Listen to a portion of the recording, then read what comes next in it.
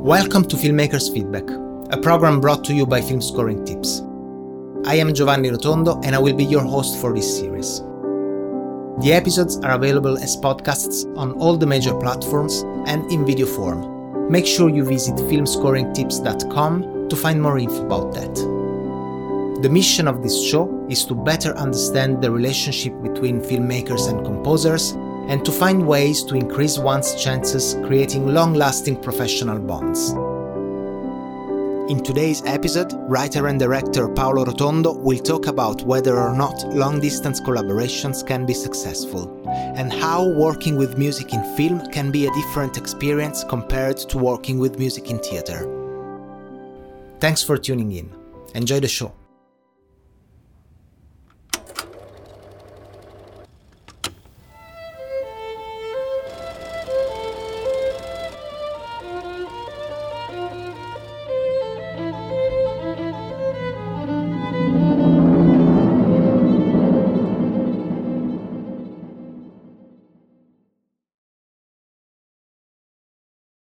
Paolo, thank you so much for being on the show. This is actually the second take we make because I forgot to hit the record button on Skype.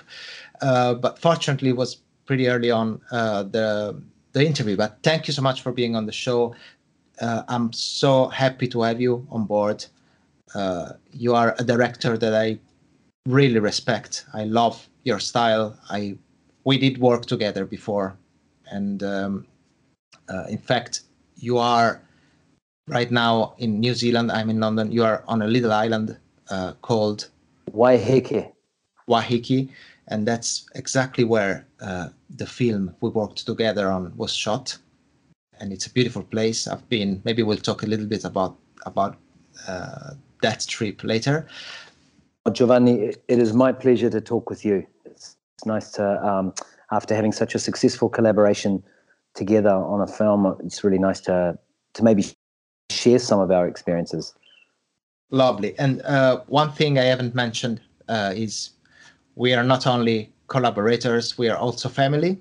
The last name might have sold that away already, but we are cousins, and I'm glad to have an artist in the family like you. We were starting to talk about how the collaboration over the internet was, and whether or not you felt that working, with a composer on the other side of the planet, with computers and video calls, etc., whether it was a burden or whether it was okay or whether it had advantages. I certainly would have preferred to spend more time at the beginning personally with you. Mm-hmm. But then once we started talking to each other, and we did a long time before even we shot the film, it was, I found that because we had to schedule Skype sessions like this one at certain times for limited amounts of times, that we sort of prepared. We probably had our notes and our list of questions and and so I think that made the actual work quite clear. I didn't feel like we were ever confused about where we were at in each stage. It wasn't, at times it would have been much easier to be in the same room, but I think that, so in some respects, the difficulty of doing it across Skype, we made a virtue of. We turned it into something that we worked efficiently with it. So that was, it's possible. But the thing is that I wanted to work with you because you had a different perspective musically on New Zealand, and that worked beautifully with it because they had a different sensibility. And so if you want that, you have to work with someone across Skype. That's the reality of it. And then we met in person for the movie. As I went, once the music writing was done, I came along to record a few instruments. That's right. And was this a phase that you enjoyed as a director, to be part of the recording, the mixing? I think for me, it was one of my favorite parts of the entire process, is because the edit is complete and we are enhancing everything. It's only getting better. And plus the romantic notion of watching you with a grand piano in a beautiful studio, which was a really famous studio in New Zealand, recording your notes and playing your instruments live, and the little boy who came and sang alto for your words just added another dimension to it. And the authenticity of those live instruments really added to the music for me. That was vital. It really worked. So yeah, it was a beautiful pleasure, and we worked, and but it's not work when you're loving your work so much. You can't call it work. It's our passion. It was perfect. You talked about how you wanted an international sound for your movie, that sound that didn't feel New Zealand bound. What is the sound of most or many New Zealand movies right now today? Can you I mean, music wise? Yeah. There isn't a very strong emphasis on classical music in New Zealand, whereas I like score in a traditional sense a lot. I love, and so New Zealanders, they use a lot of contemporary music and contemporary instrumentation in New Zealand films. And so there's a lot of New Zealand pop influences in so many New Zealand films. If they're the ones, I'm not talking about Peter Jackson's New Zealand films. I'm talking about the ones that are New Zealand stories. That and they often have a very strong reggae, Māori influence to them. And our subjects in our film were Māori kids, Indigenous people of New Zealand. And I wanted to make sure that the music wasn't their soundtrack, but it was a soundtrack to us as an audience observing them and watching them. And I thought you did a beautiful job in that. It was both classical and very contemporary. Where you went, you did quite a few different genres, I thought, in there, but at the same time maintaining themes that unified the whole score. In that sense, it was traditional, wasn't it, for you? What do you think, Giovanni? Well, to be honest, it was a brilliant experience because you weren't afraid to say, I don't like this, when you didn't. And that pushed me beyond my comfort zone. I remember the first things I submitted were very orchestral, very romantic, and it was not what you had in mind. And the more we worked together, the more I got your vision, and we went towards a minimalistic, sometimes sound designy approach. Yes. Still on the scoring side of things, though, like emphasizing emotions more than literally underlining action, and that at the end we found a dialectic that I'm proud of. So it was a brilliant experience. I those are my favorites. And you were graceful the whole time. That's what maybe because maybe because we're cousins. No, I knowing you, I know that you are a graceful person, and you were graceful in asking. I think I'm an artist too. So when all the collaborators offer something, and you're not aware of that little part of that person that they're giving, and how it can be heartbreaking, how difficult that is, and how much effort that's gone into it. That's what I wouldn't be an artist if I didn't recognize that. I think those early pieces that you did actually contributed to us finding the perfect music. So even though it must have been very hard for you to have prepared and thought about all these things, and me going, oh, well, it's not quite where we want to go, it actually really helped the process, because it's not like a process of elimination, but it made us really focus on finding the language that we had to have for our film. Yeah, that makes sense. Style. And I think it shows at the end. Like when you watch the movie for the first time. Yeah.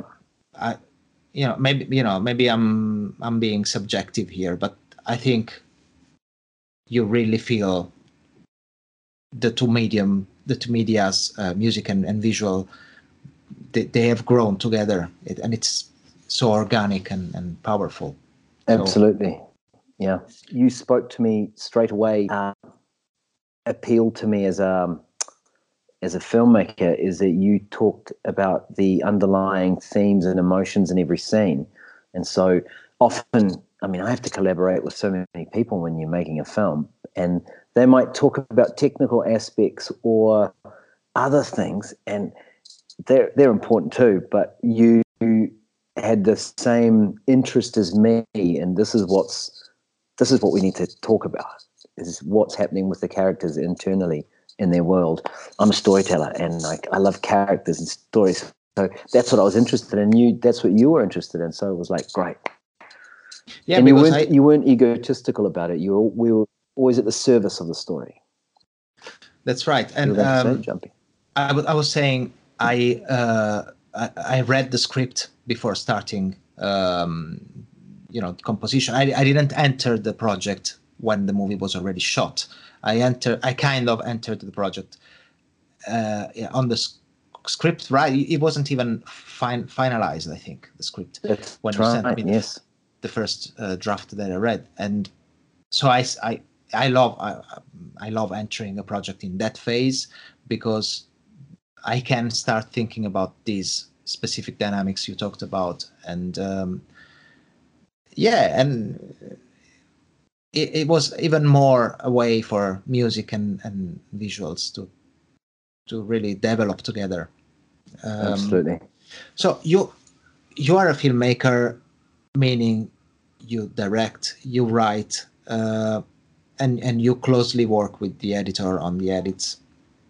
But you also write for theater. Is that right? That's right. Yes. And by the way, you're also a brilliant actor. We didn't mention that. A famous one in New Zealand. Never got in your my autograph. own head. Yeah, no, it's not true. So you write for theater, and I'm very curious about whether or not there is a difference in working with music and with a composer on theater versus on screen. Absolutely. It's very, very different. It's the way I've worked with musicians and composers in theatre is they are a member of the troupe early on, and they develop the music in rehearsals and through the development of the show. Mm-hmm. So you're on the floor, and they're trying instruments and things and coming in with a little something every day as you're rehearsing and putting something together. So it's very organic. And so sometimes you don't know where an idea started. Was it the music that inspired that scene to develop that way, or was it the scene that inspired the music? And so they were very intertwined together. And I love live music in theatre, and I don't like recorded music in theatre much at all, even though we use it when we have to, because it's the thing about theatre is that it's live. Mm-hmm. That's the special relationship, and that's the same for a musician and an actor. You can record, but that's right. It's you know that they can get a note wrong, and it's in theatre. That's not a bad thing. It's happening there and then, and it will never be the same the next night. And it's a very special. Yeah, theatre is very different from film. But I love the fact that in film you get to craft more. Live performance is it's much more visceral and instinctive, I think. Right, that's very fascinating. I'm thinking, I wish there was a way, and maybe there is. We should explore that, to make writing a score for a movie much like what you described. That this day by day process. It would be awesome. Maybe cinema dictates different time frames. Different time frame. So that's maybe the main problem is you don't have the luxury of time to do all the step by step together. Yes. There is one topic I touch with all my guests because I'm very interested in that. Even because, sometimes I think about getting in touch with producers or directors I don't personally know, and I feel a little uncomfortable sending cold emails, or it's very difficult to uh, draw a strategy to get in contact without sounding desperate or aggressive. Or so first question, do you receive many calls, cold emails, approaches of kind from composers?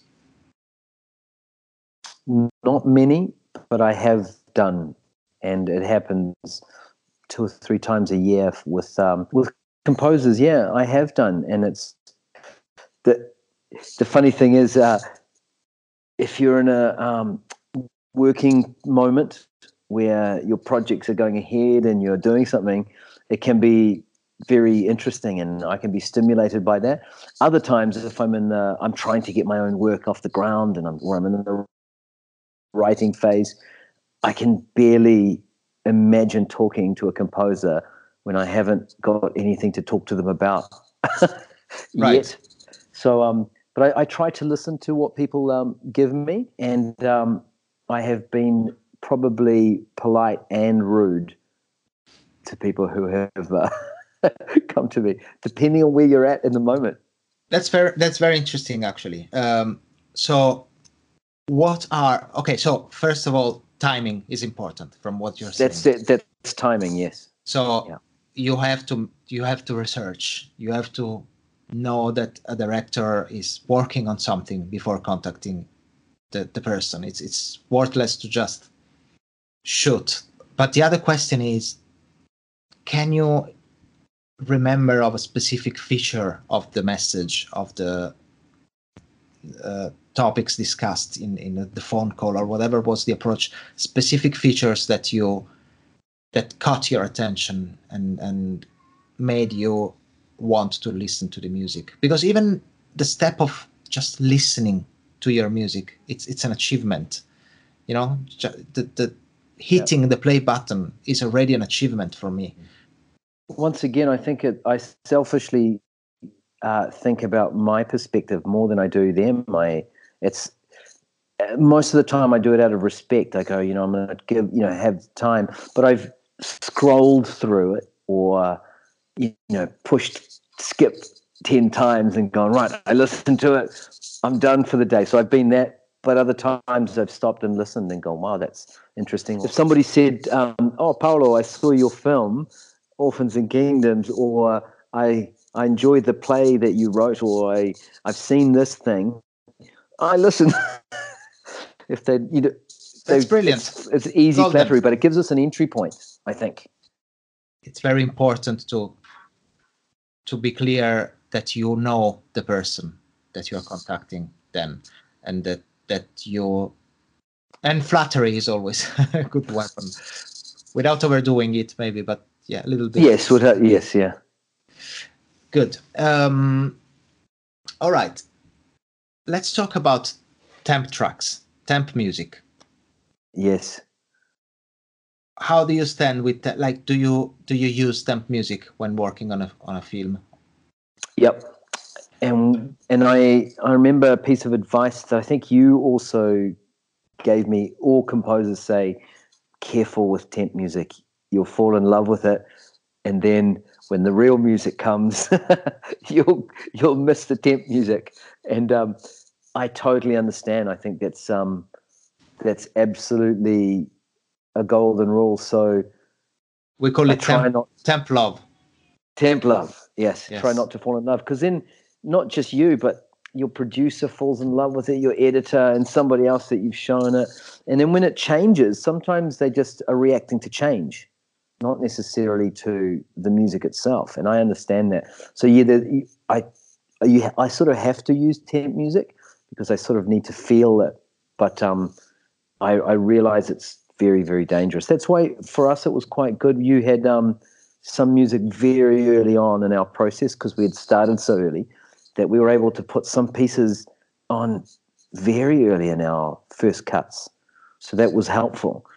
And then later on, we'd fill in all the gaps of the ones that weren't finished. But that's ideal for a composer when it happens. But I have had experiences where temp music was helpful, to be honest. Tell me. When a director use it just for reference and just to give a rhythm to the scene and be able to see how the movie will feel with music, and when there's clarity about it, when I talk with the director and it's clear that the temp music is only there for reference, then I can use it as it is, a reference, and understanding and maybe every time there's a doubt, I've found talking about it and asking questions is the best way to not being corrupted by temp music and not being misled, because some other times it happened that I was misled, and then I did something that maybe I wouldn't have done if I didn't hear temp music, and I was trying to replicate a specific time signature or something in the music that wasn't something the director wanted. So in that case, I had to take a completely different approach, mute the temp track completely and try. But you were very open in sending me cuts without temp music when I needed that, or giving me directions through temp music when I needed direction, when I wasn't hitting the right chord with my score. So it's tricky because of the language as well, because you can put a temp music up and I can say I love this for these reasons, but I'm the filmmaker's perspective, and so my language is oriented around story and narrative arc and the beats, whereas you might be thinking he loves this piece of music because of some, as you say, some of the technical musical elements of it. And unless we have that conversation and really clarify what's good or bad about a piece, we can go in different directions. That's right. Yeah. Is there one specific, attitude or little thing that composers can do to really be loved by a director?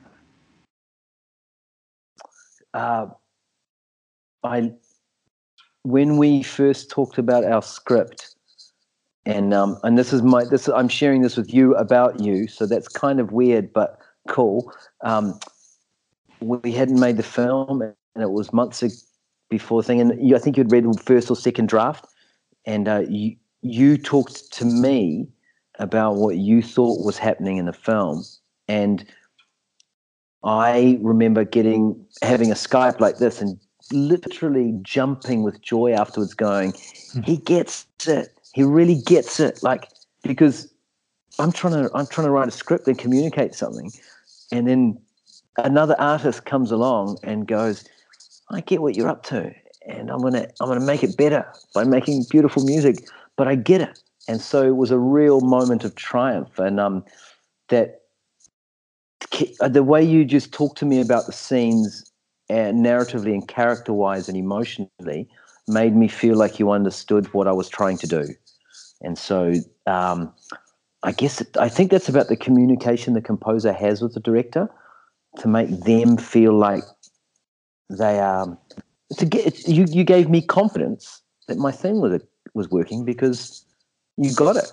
So yeah, that's very interesting. I remember I was a little. I didn't know if it was my place, to talk about these things. I was. That was a few years ago now, wasn't it? Yeah. It's wow, time flies. But I was starting. This was one of my first. It was my second long form experience. So I didn't know if it was my place to talk about this dynamics, and then I said, hell yeah, let's I think it might be constructive for the construction of the score to talk about these things. I hope he doesn't mind. So what I'm trying to say is, be bold, composers out there, and talk about stories and feelings of characters, because you are one of the authors of the film. You know, it's music expands on the storytelling very much.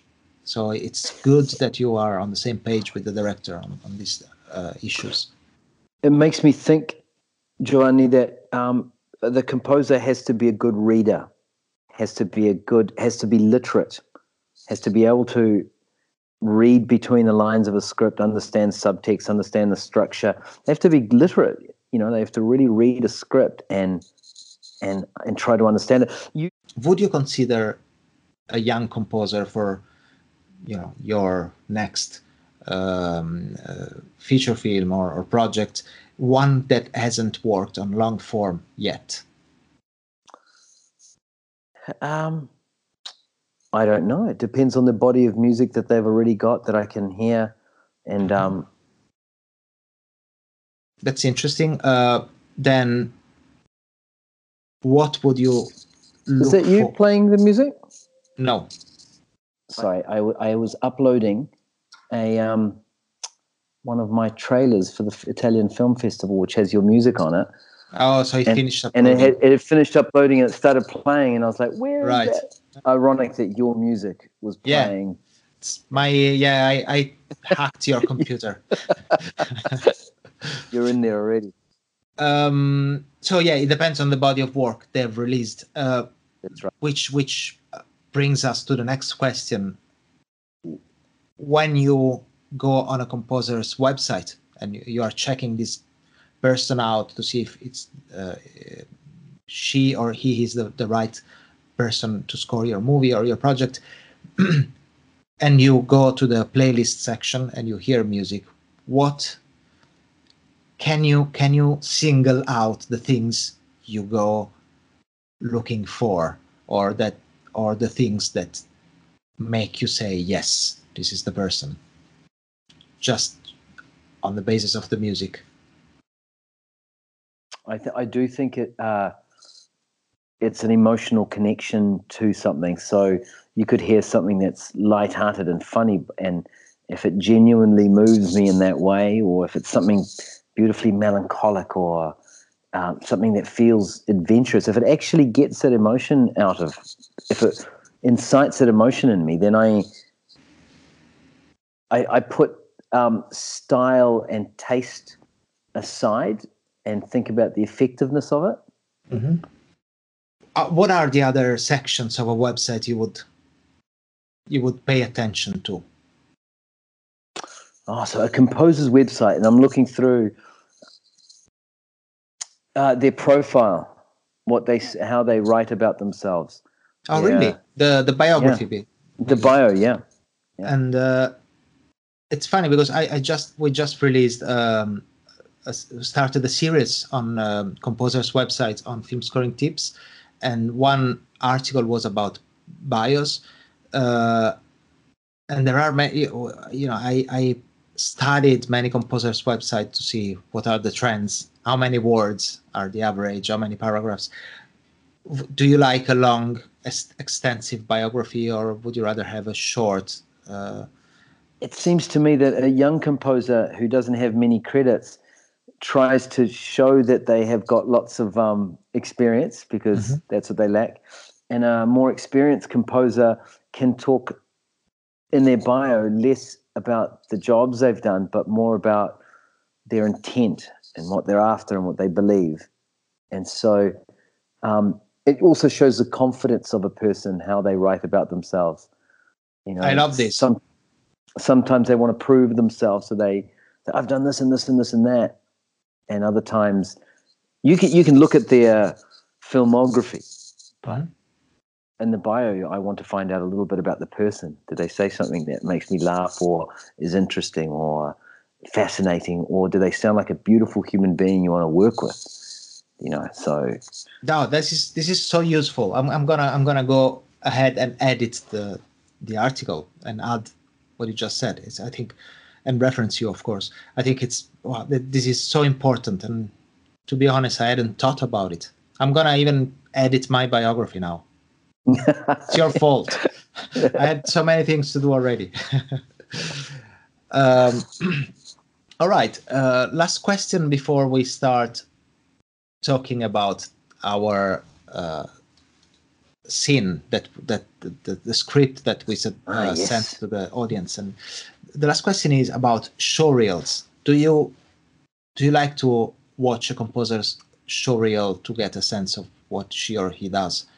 Yes, yeah. A showreel works for me as a way of seeing how their music integrates with pictures. Absolutely. Maximum length that keep your attention high. Oh, yes. They're getting shorter all the time now, aren't they? Our attention span. Yes. So I 2 minutes is the max, I think. Okay. Yeah. Do you like it to have a ton of different of scenes of different projects in, or would you rather have a couple or 3 or 4 good ones?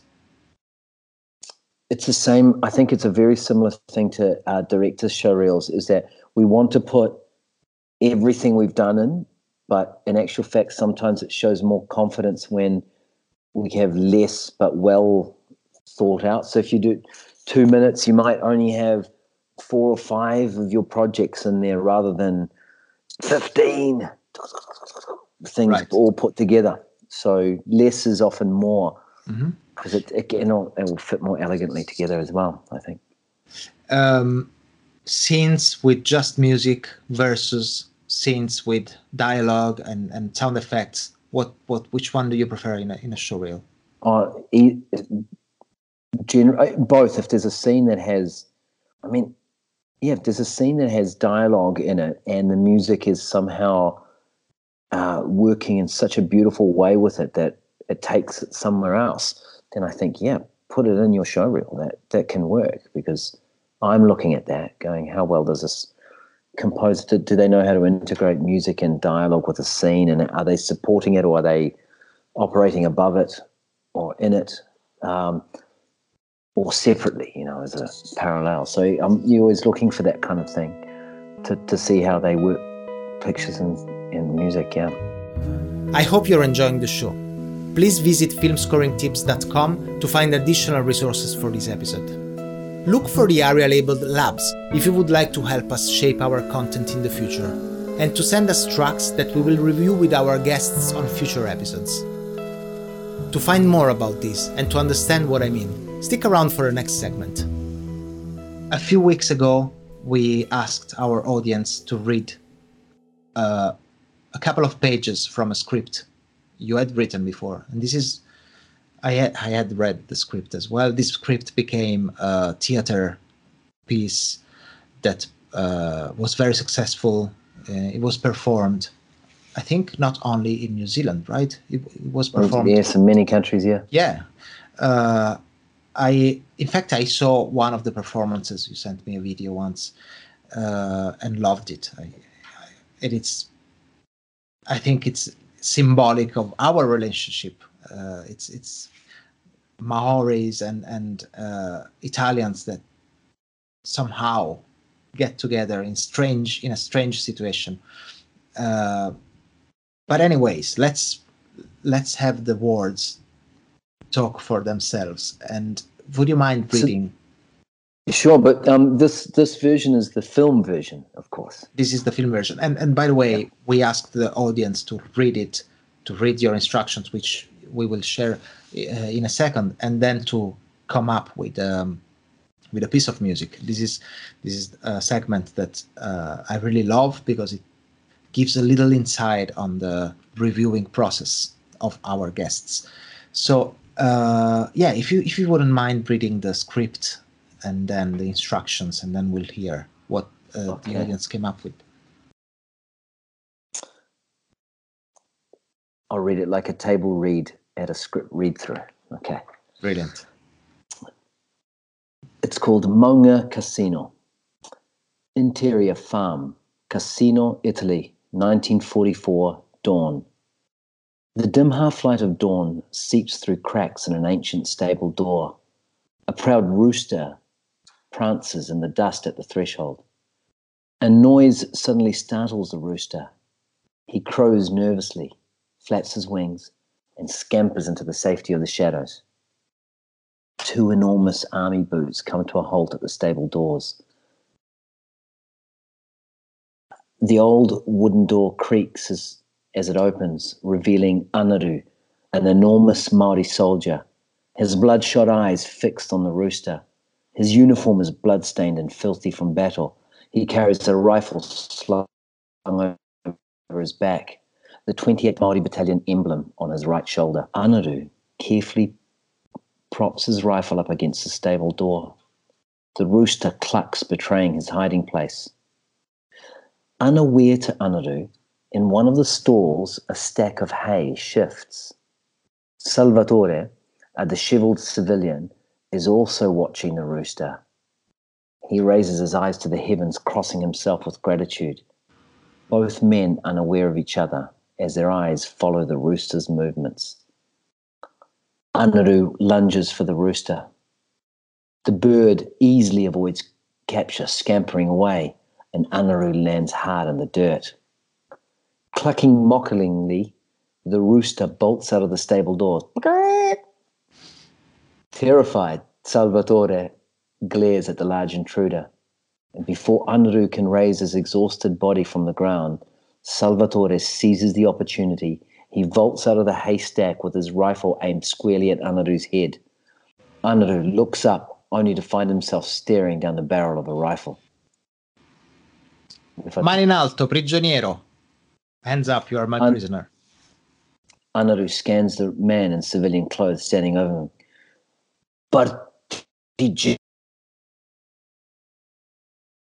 Partigiano, you a partisan?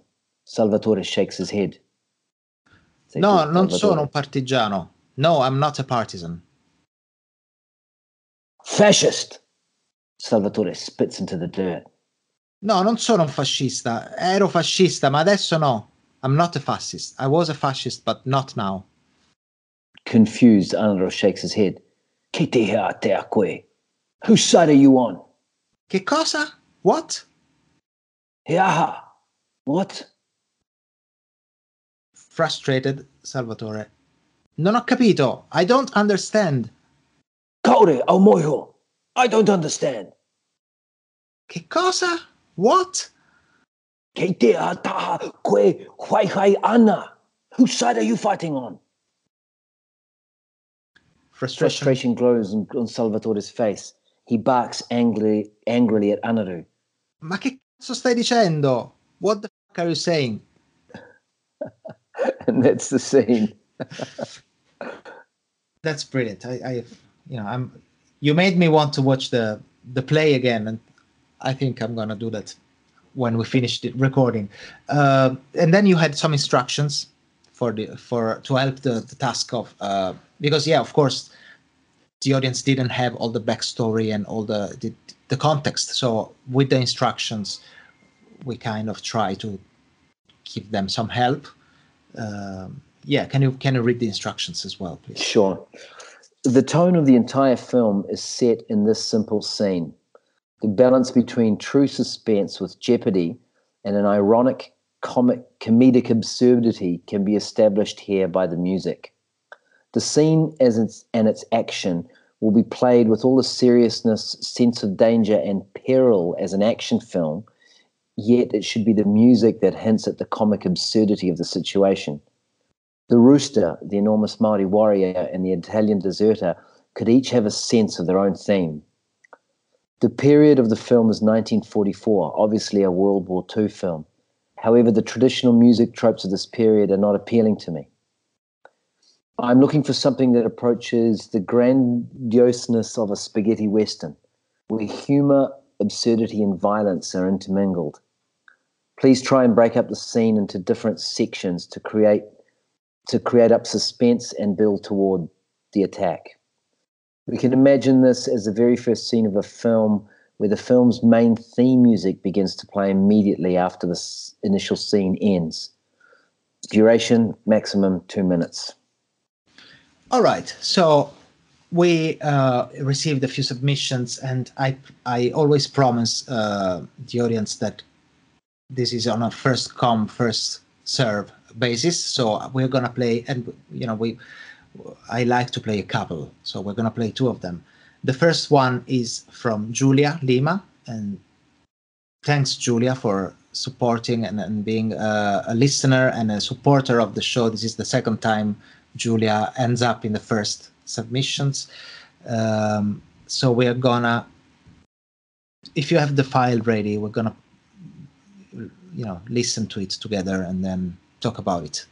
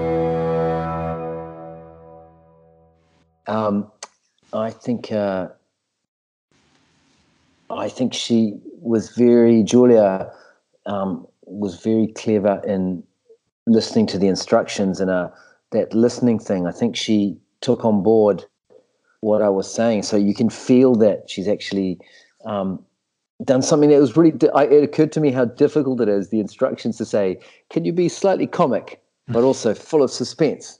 And it's a difficult thing to do. Yeah. But I think she's achieved it. I think she has a version that has those two elements happening with it, which are quite difficult to get. So you can imagine how important to a filmmaker it is to get, if they didn't get the comedy or the suspense, I'm sort of lost with the tone. So if this was a real life scenario, right now you would be smirking, you would be smiling, right? Yes, I would be. We'd be in a good place. It would be a really good starting point. You'd be going, great. I can feel. Sorry. What do you think? No, you say. I think Julia is really good at creating atmospheres that are very fitting to the scene. That's I remember the first time she participated. I thought that as well. I think she followed your instructions, which is always a good thing to do. Let me see. I'm not sure. I'm curious to see how long the file was, but I closed it now. 151. 151. So max 2 minutes. Yes.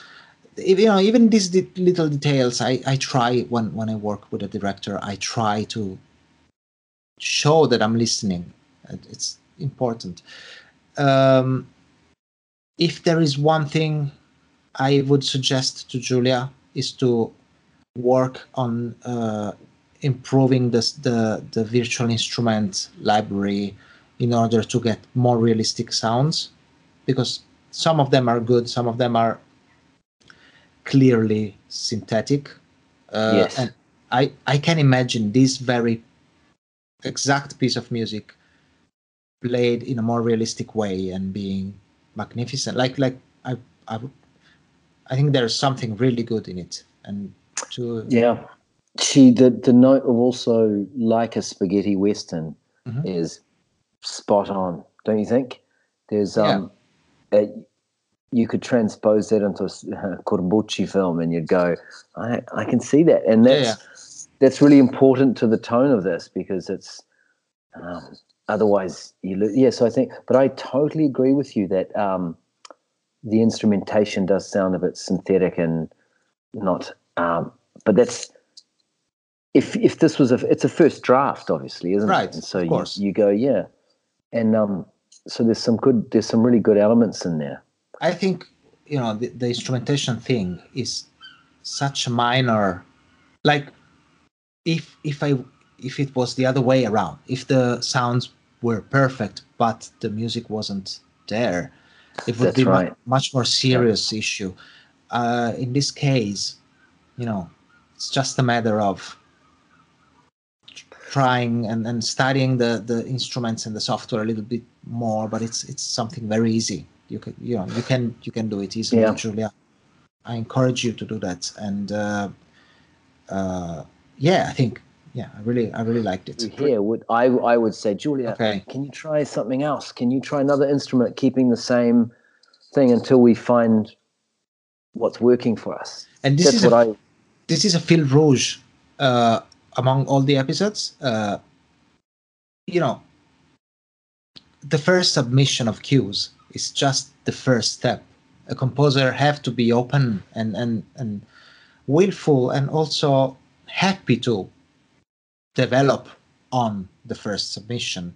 It's great when something works, even if it's just one or two elements, because you have them nailed down, and then the director can see a good musical board being built for his or her movie, and give directions to improve on that. And the composer that doesn't want to make changes should probably change job. It's because it's almost impossible to send a cue and nail it at the first try. So it's part of the collaboration, I guess. Absolutely. I mean, you think the directors will do so many edits of their film and fail 20 times before they get it right. So we're built into the process that we expect everyone to be offering and changing and trying and keep going. Right. So, Cool. Should we proceed to Lorenzo Marino's submission? Lorenzo, okay.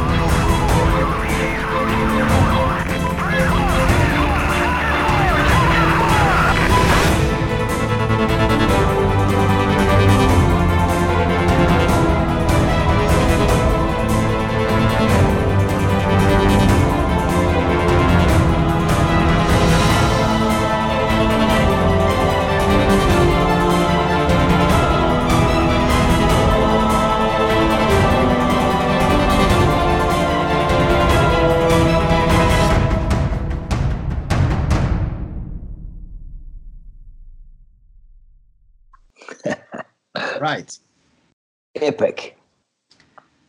Feedback time. Epic. That was so epic to listen to that. I thought Lorenzo's music is he's the notes he's taken on from me. I noticed in my instructions that I said it's like an action film, but it has to have the elements of an action film, and it feels like that's the most prevalent note that he's taken from that. Mm-hmm. So he's taken all the adrenaline and all the excitement, and it is so exciting, that music. Mm-hmm. It seems to be exciting from the beginning all the way to the end, which for me is a little bit problematic. I mean, I know there's a few builds, but it means that there's it's a similar note, similar feeling all the way through. If it was the first draft and he'd come back to me for this, I'd go, if he was my composer, I'd go, Lorenzo, that's really cool. I don't know how to use it right now. I can't use it for this scene because it doesn't have the right sort of dramatic shape to it. But I bet we can use it later on in a battle sequence or in a chase sequence, because it works in those ways really well. Right. So it's kind of like the music is okay, but not for the scene in a sense. What do you think? Yeah, I agree with you. I think Lorenzo has the skills to create very convincing, realistic mock-ups, which is, by the way, it's very important too to be able to do that, because some directors can't imagine how the music can improve once recorded with real instruments, once mixed properly. Some directors don't have the musicality to hear forward, what it will sound like. And so they might reject a scene solely based on how it sounds in terms of sound quality. So to be able to create a convincing mock-up is an important skill that every composer should develop today. However, I think some of the directions you gave, and to be honest, some of the most important ones, Lorenzo didn't follow here. But I can witness that when you say something like, I like the music, we might use it later, you're not telling a lie. This is something that happened with us as well, where I said something that wasn't working for a particular scene, and then we used it on another section. I think I completely agree with you. The funny bit here is that Lorenzo's track is slightly above 2 minutes. I'm watching you guys. Follow the instructions. No, I mean, it's fine. It's just a detail, but I don't know. Maybe I'm wrong, but I really think one should show the director, we are listening. We are there to make your lives easier and to make your project better, and we listen to you.